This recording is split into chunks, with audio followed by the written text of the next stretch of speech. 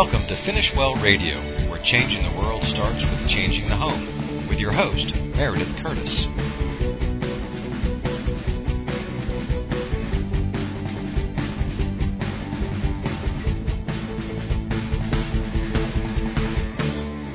Hi, everyone. Welcome to Finish Well Radio. I'm so excited that you're here. We are going to talk about the Pilgrims and the Puritans today, and I don't know about you, but I love Thanksgiving, and I have this beautiful Thanksgiving tablecloth that I made for my mom years ago. Out of the same material, I made a set of matching napkins for myself, and now they all are part of our Thanksgiving tradition.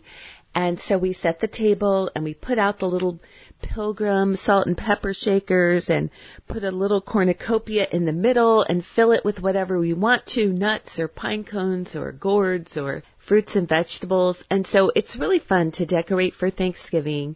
And of course the food. I mean, the food is just amazing. And even though I do feel like I spend the entire day cooking or washing dishes with a sliver in between of eating, I love the relaxing part of it. I love the football games on after. I love the kids playing. And it's just such a delight to spend Thanksgiving with my family.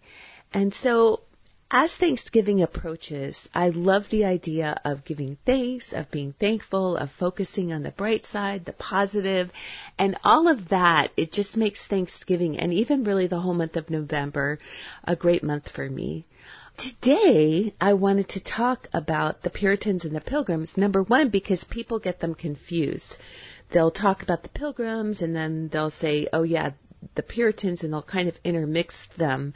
But they really were two different groups of people, and although they got along very well, but I wanted to talk to you about them today because they really influenced American history, our American heritage, our Christian heritage in America, and of course, the Pilgrims gave us Thanksgiving. So today, we're going to spend some time, we're going to learn about the Pilgrims and maybe some things you didn't know. And then we're going to learn about the Puritans and maybe some things you didn't know. So let's get started. And the Pilgrims were what's called separatists. And you can remember that by thinking of the word separate. The Pilgrims wanted to separate from the Church of England. You see, back then, if you lived in England, you had to be a member of the Church of England. And if you weren't, it was off with your head. No, not necessarily off with your head, but definitely you would be fined, you would lose your property, and it just was considered, whoa, why are you so stupid? Why aren't you a part of the Church of England? And so people had to be part of the Church of England, and the Puritans were in there. They were trying to purify it. But the Pilgrims said, no way, we are going to separate, and they were separatists. So separate, separatists, purify, Puritans, and those are the two groups. And we'll talk about the Pilgrims first. So basically, they were a group of people who, they just looked at the Church of England and they said, this is way too corrupt for us. We are out of here. We want to worship God.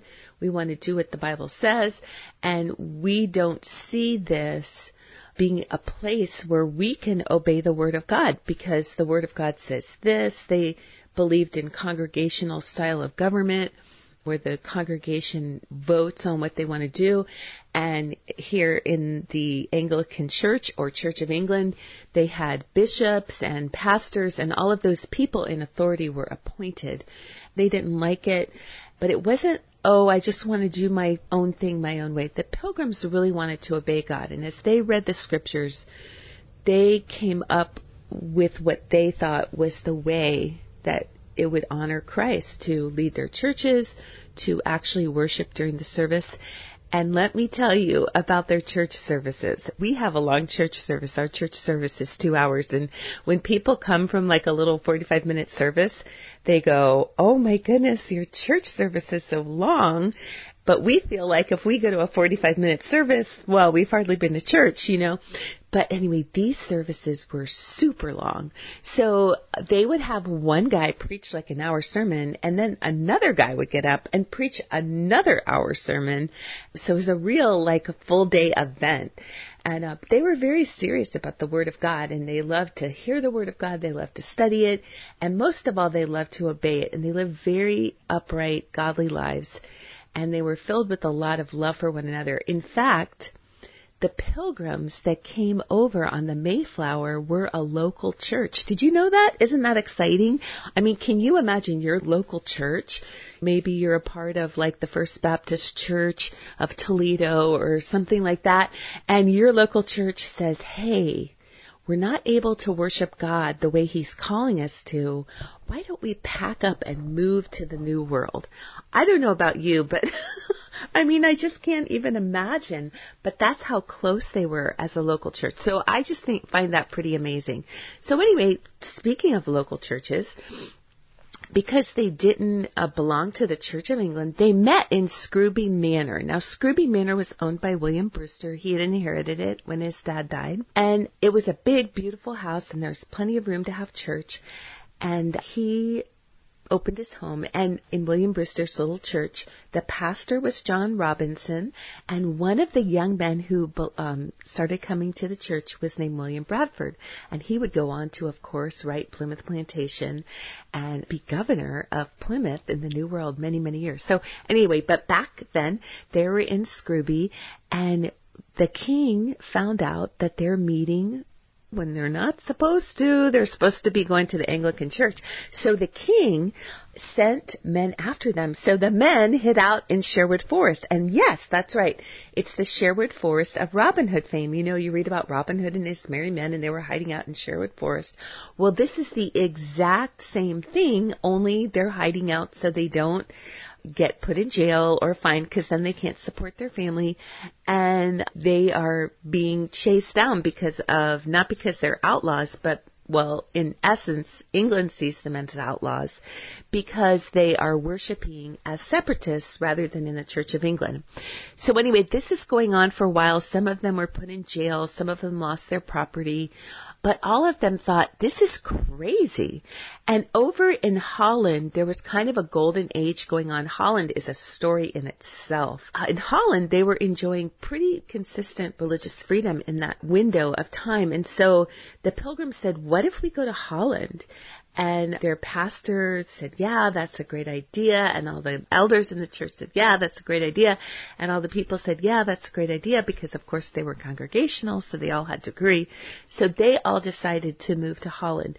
So this whole local church packs up and they moved to Holland, and they settled in Amsterdam. Now, Amsterdam is a big, bustling city in Holland, and it was a little rowdy for them, and it was a little hard to find jobs because they didn't speak Dutch. They spoke English. And so the English wasn't like today. It's kind of the universal language. Wherever you go, someone speaks English. But back then, it wasn't necessarily so. So they were having a hard time. And then they heard about this city called Leiden. And so they decided to move to Leiden. Now, when they moved to Leiden, John Robinson became a professor at the University of Leiden. And when they moved to Leiden, they decided to start a publishing company.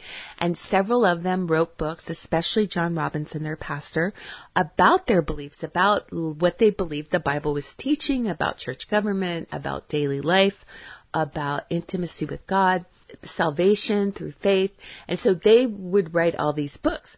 Well, one of the pamphlets was how, King James was so wrong to make everyone adhere to the Anglican Church, and he needed to give freedom. So you can imagine King James is like up having his morning cup of tea, and lo and behold, he finds out about this pamphlet that they're printing over in Leiden, and he says, get me John Robinson, get me those separatists, And so even though it's not in their jurisdiction, they head over to Holland and are looking for the separatists. So the separatists are thinking, oh my goodness, we can't get away from this persecution.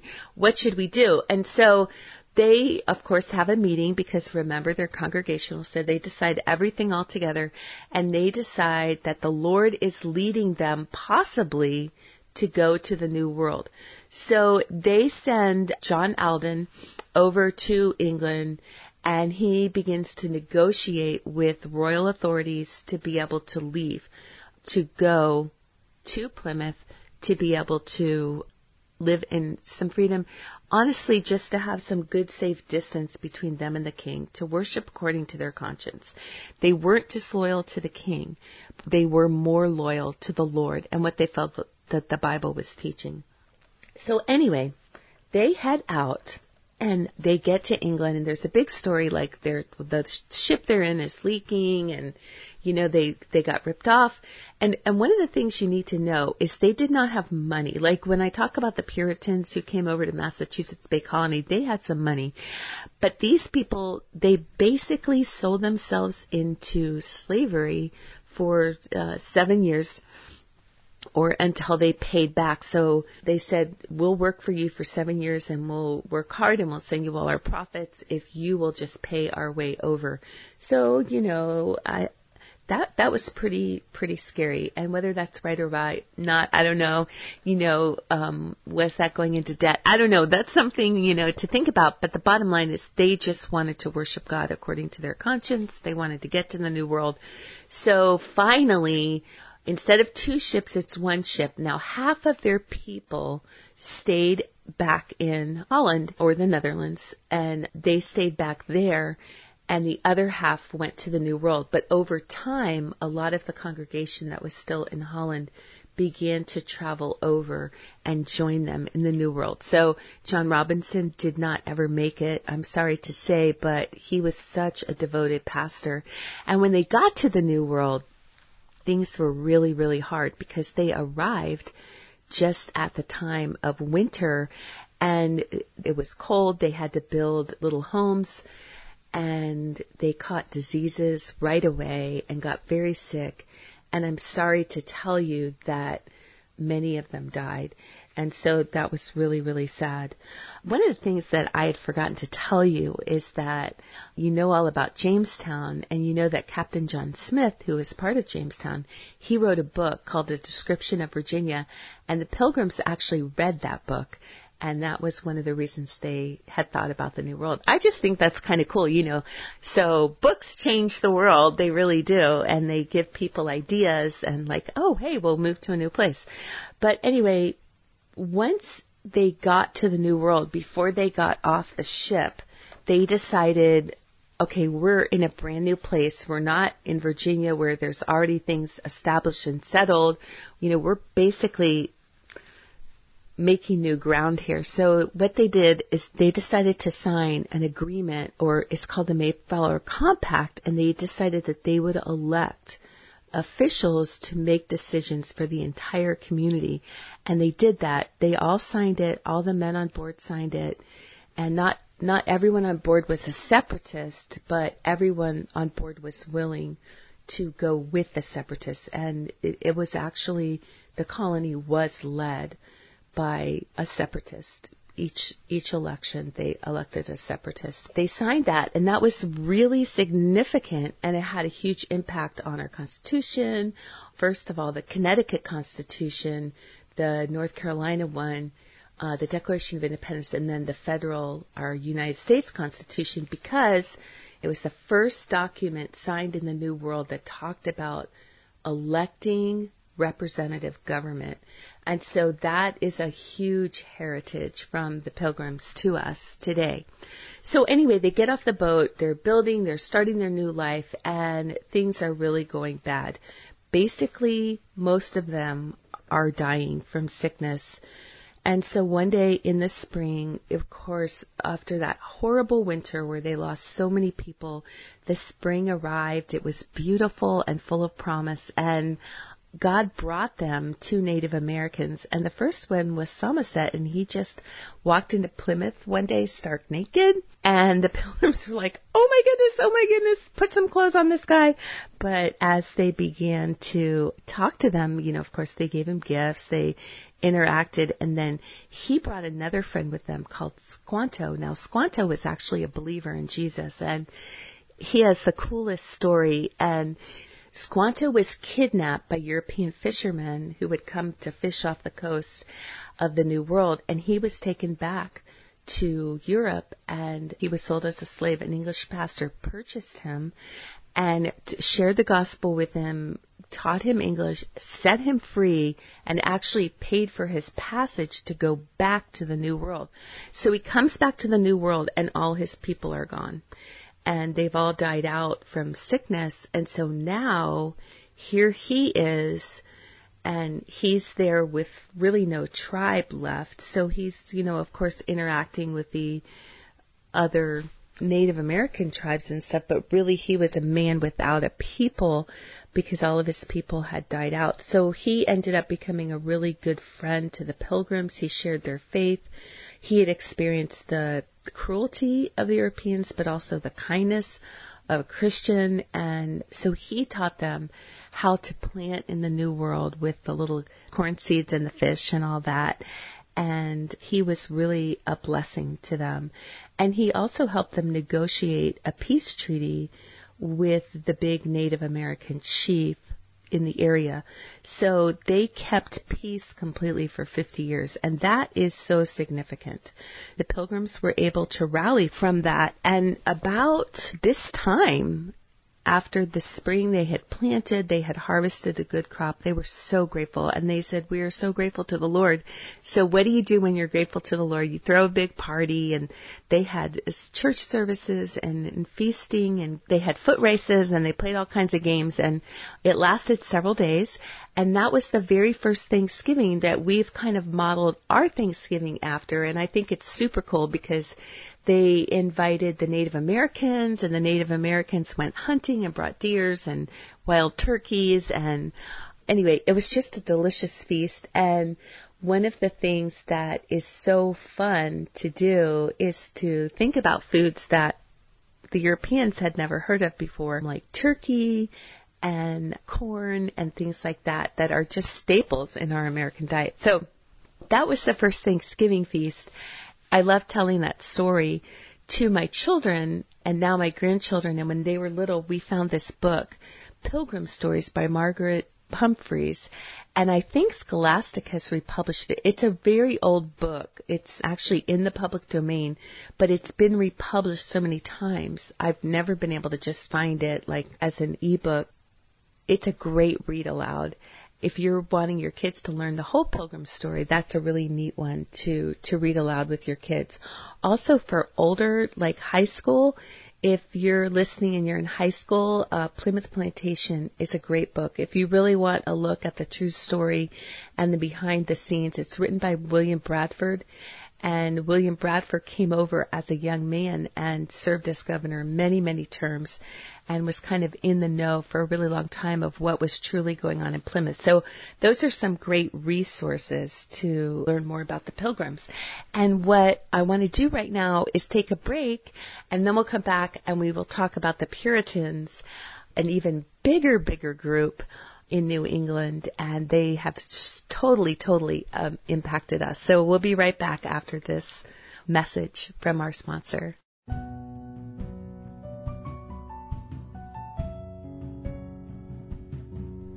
History shouldn't be boring. Meredith and Laura have some exciting new ebooks to bring the fun and excitement back into history. Studying the Middle Ages? Get Let's Have Our Own Medieval Banquet and cook up some fun. Studying ancient history? How about making some recipes from the Ancient History Cookbook? Or get some creative ideas from Let's Have Our Own Olympic Games or Let's Have Our Own Archaeological Dig. These books are available at Amazon.com. The ebooks are available at PowerlineProd.com. Powerline Productions exists to serve you. We want to equip you to be joyful and successful in your homeschooling adventure. Powerline Productions. Being world changers, raising world changers.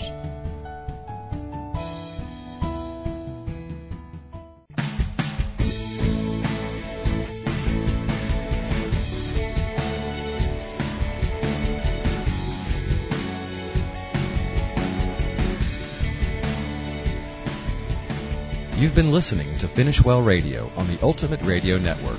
Now back to your host, Meredith Curtis.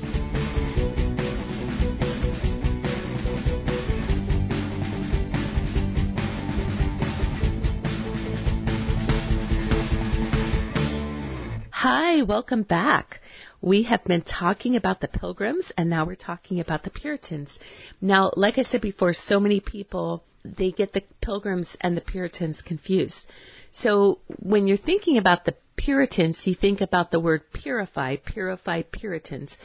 They were members of the Church of England, and they were trying to purify the Church of England. And then you have the Pilgrims, and the Pilgrims were separatists, and they were separated from the Church of England.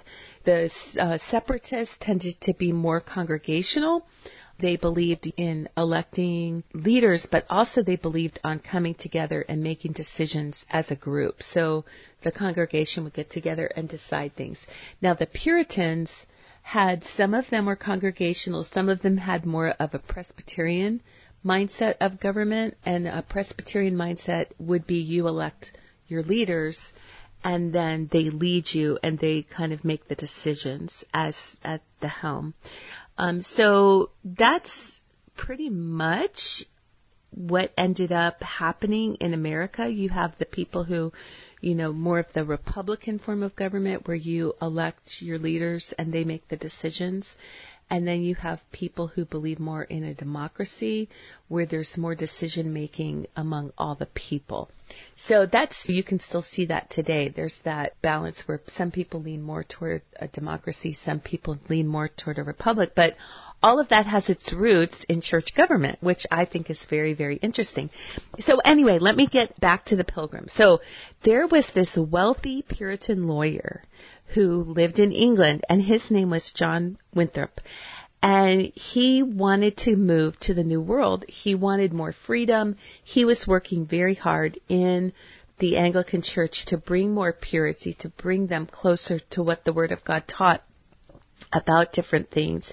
And he really loved the Lord, and he decided, I would like to go to the New World, but I don't want to go with a company like both the Pilgrims and also the settlers in Jamestown. It was a company that oversaw that settlement. So they were basically there from a company trying to make money.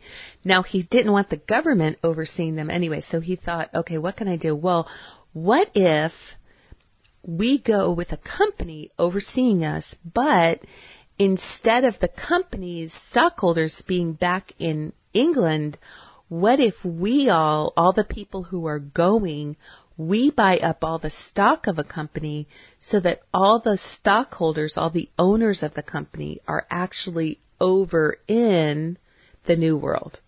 That was, wow, that was a brand new idea. It had not been done before. It would give them a lot of freedom and a lot of autonomy. And that's something very significant about what became the Massachusetts Bay Colony, eventually the city of Boston, was that it would be the first time that the leaders overseeing the colony would all be in the colony. So as you can imagine, the people who came to Massachusetts were not poor. Massachusetts Bay Colony, they were not poor. The Plymouth people did not have a lot of stuff, but the Puritans had to buy the stock in this company. And so they did that. And there was one very wealthy noblewoman. Her name was Lady Arabella. And she actually gave a lot of her wealth to make this trip over. And she came with her husband. And Lady Arabella, of course, was a very refined lady. She went into the harsh wilderness of the New World. And she ended up passing away very soon. But when you read about the Massachusetts Bay Colony, the flagship was Arabella, and that was named after Lady Arabella. Years later, a Puritan named Cotton Mather writes about her and her life, very, very interesting, and what she was willing to give up for religious freedom. And that's what they were really wanting, is they were wanting religious freedom. So anyway, John Winthrop puts together a board of trustees for this company, and they move to the New World, and they're in charge of themselves. And that, like I said, the brand new, very profound. And before they boarded the ships in England, Puritan pastor John Cotton preached to them, and his sermon was called God's Promise to His Plantation. And that would be a really, really cool sermon to listen to, because in that sermon, John Cotton lays out the promises of God. God is gracefully giving them the opportunity to go to the New World. But it's not for themselves. It's for His glory. It's for His purposes, so they can be a city on a hill and that they can shine the light of the gospel. And in that sermon, he quotes from this passage that says, "You are the salt of the earth, but if the salt loses its saltiness, how can it be made salty again? It is no longer good for anything except to be thrown out and trampled by men. You are the light of the world. A city on a hill cannot be hidden. Neither do people light a lamp and put it under a bowl. Instead, they put it on its stand, and it gives light to everyone in the house. In the same way, let your light so shine before men that they may see your good deeds and praise your Father in heaven." And that's from Matthew 5:13 through 16. Jesus' Sermon on the Mount. And so he reminds them, when you go there, there are Native Americans there, and they have never heard the gospel. We know that Squanto did, but the others did not. And so there's so much exciting things that happen in those early years as the Puritans took very seriously the call to share the gospel with Native Americans. And there's a man named John Eliot, who was a Puritan, and he's called the Apostle to the Indians. And basically, he just gave up his life. And he had a long one. He gave up his life for the Native Americans, to preach to them, to love on them. He had some of them live with him in his home. Just a really, really good man. And so that was really an exciting thing to see how they ministered to the Native Americans. So anyway, what did they believe? Now, even after the Puritans got to England, what happened is the war in the Anglican Church between the Puritans and those who wanted things to stay more traditional, it kind of erupted into more than just what you believe about how to serve God. It actually affected all parts of their life. So the Puritans believed that God was the Lord of the country. Now, the others did too, but they really didn't take God so seriously. They really didn't take the Word of God so seriously. And yet the Puritans were saying over in England, we want our nation to be holy. We want the church to be holy. We want to get rid of all this smut and garbage. And so there was just this escalation. It affected how they viewed politics. And the Puritans over in England and in America, they wanted a republic. They wanted a government where people elected their leaders and there wasn't a king anymore. And not all Puritans wanted that, but that was what was going on in England. They ended up having a civil war in England, and they actually didn't have a king for a short season, and Oliver Cromwell became the Lord Protectorate, or like a president over in England. I don't know if you know that England went through a time when they did not have a king, and the king was actually beheaded, if you can imagine.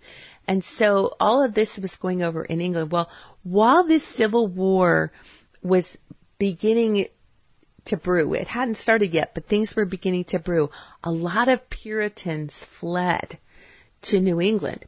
Then you have the Civil War, and the Puritans get in control in England, and the Parliament is actually running the nation. Well, after that, when the Puritans are in control, you have a lot of the Anglican, the high church people. They flee to Virginia. So that's kind of interesting. Then after the king comes back, you have a lot of Puritans again fleeing to New England. And so it's kind of interesting. So the Puritans kind of headed to New England. The high church people, or Anglicans, would head to Virginia. That's not 100%, but the vast majority of them actually did that. So anyway, what you have is over in England, in the middle of all the Puritans being in control, they called on all the English pastors to come together and to arrive at an agreement on what they believed about their faith and their doctrine. And that would be the beliefs of the Anglican Church. And this is called the Westminster Confession. And it actually was only the standard for the Church of England for a few years. But now it's a very big deal in the Scottish Presbyterian Church and in Presbyterian churches all around the world. So this was a really important document in Christendom. And if you ever want to read the Westminster Confession, that would give you an idea of what the Puritans in New England believed. But there was a vast difference in beliefs. Not all of them would adhere totally to that. Some, I said before, were Congregationalists, and they elected their leaders. But the main thing is that the Puritans wanted purity. They believed that the Word of God was the standard, and we had to adhere to the Word of God. And the Separatists, remember, we talked about the Pilgrims, they believed that too, but they were willing to just separate and do it. The Puritans stayed in the fray, and they worked hard to bring change into the Anglican Church. So, interesting how much church and the Bible and Christianity had to do with people coming to the New World. And that's what I think is so interesting. Now, the Puritans, you just have so many people who want to mock them and make fun of them. And I have to ask myself why, because when I read about their life and read their writings, a lot of them were very, very loving, very, very good people, moral people, serious followers of Jesus. The thing is, we live in a time when people don't like serious followers of Jesus. People don't like holiness. They don't like getting rid of sin. We just live in a culture, even some Christians don't like that. And so, of course, Puritans are going to get a bad name. But I would just encourage you, as you look through the pages of history, and you get to know these men like John Eliot and John Winthrop and even Puritans back in England like Daniel Defoe and John Milton and Oliver Cromwell, and these pastors like the Mather family, John Cotton and Increase Mather and Cotton Mather, just some really neat men of the faith. And they brought so much truth and wisdom into the early years of laying the foundation of our nation.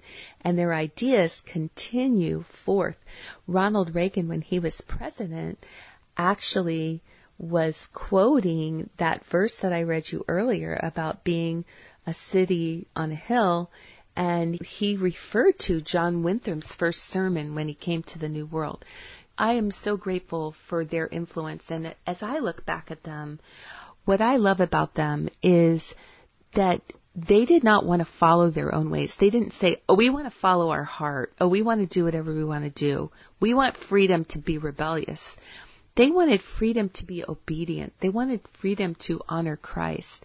And they were zealous for God's ways.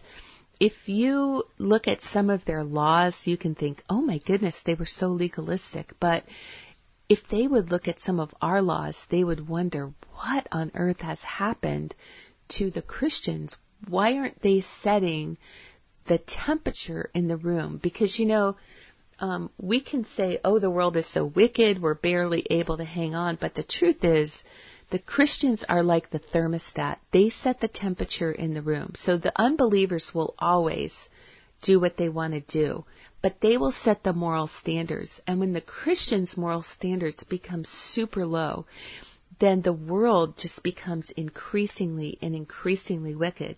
And when the church tries to say, oh, okay, well, we'll just try to be a little more like the world, it really brings so much destruction to a culture.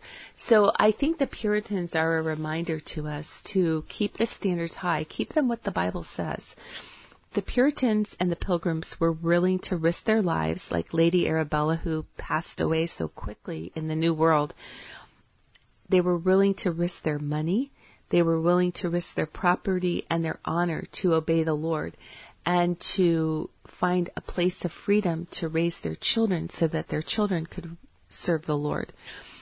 They also saw the Bible as the authority to govern men. So they didn't apologize. They said, God wrote the Word of God. He has a say in what we do and how we live. And they were unapologetic about that. The Puritans brought us the Puritan work ethic. A lot of Puritans, they did have money, like Lady Arabella, but she read the Bible and it said, work hard with all your heart as if working for the Lord and not for men. She came across verses like that and started working hard, and other men who maybe were in the nobility and didn't have to work, but they came across verses like that and they began to work really hard, and they really helped usher in the Industrial Revolution because they came with the desire to work hard. And so they did work hard. They invested their money in factories. They invested their money in shipbuilding. They invested their money in timber. They invested their money in farming. They invested their money in helping others start businesses, like start up a shop or start up a blacksmithing business. And so you saw a lot of prosperity in New England because they just had this desire, okay, we're going to work hard, not because we want to get rich, but because we want to honor the Lord. And finally, they were a city on a hill. America for centuries was known all over the world as a good nation, as a nation where people loved others, as a nation where people were generous and kind. And even today, when there's a crisis around the world, Americans are so generous to give. So I am grateful for the heritage that we have from the Pilgrims and the Puritans, and I hope by now you can tell the difference between them. And with all of that in mind, I hope that as you celebrate Thanksgiving this year, you'll take a pause and remember them and thank the Lord for their heritage, and also say a prayer that we will carry the light to the next generation and be a city on a hill. God bless you. Happy Thanksgiving.